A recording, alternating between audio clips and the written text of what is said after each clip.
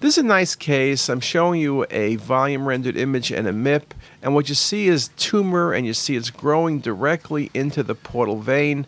I ask you what the main reason is. Portal vein thrombosis can be due to trauma. It can be due to hypercoagulability states. It can be due to tumor invasion. And when you think of tumor invasion, we think about pancreatic cancer, but also direct extension like this is hepatoma. It can occur with cholangiocarcinoma, rarely with metastasis. So the best diagnosis in this case is hepatoma directly invading the patient's portal vein. Very nice example.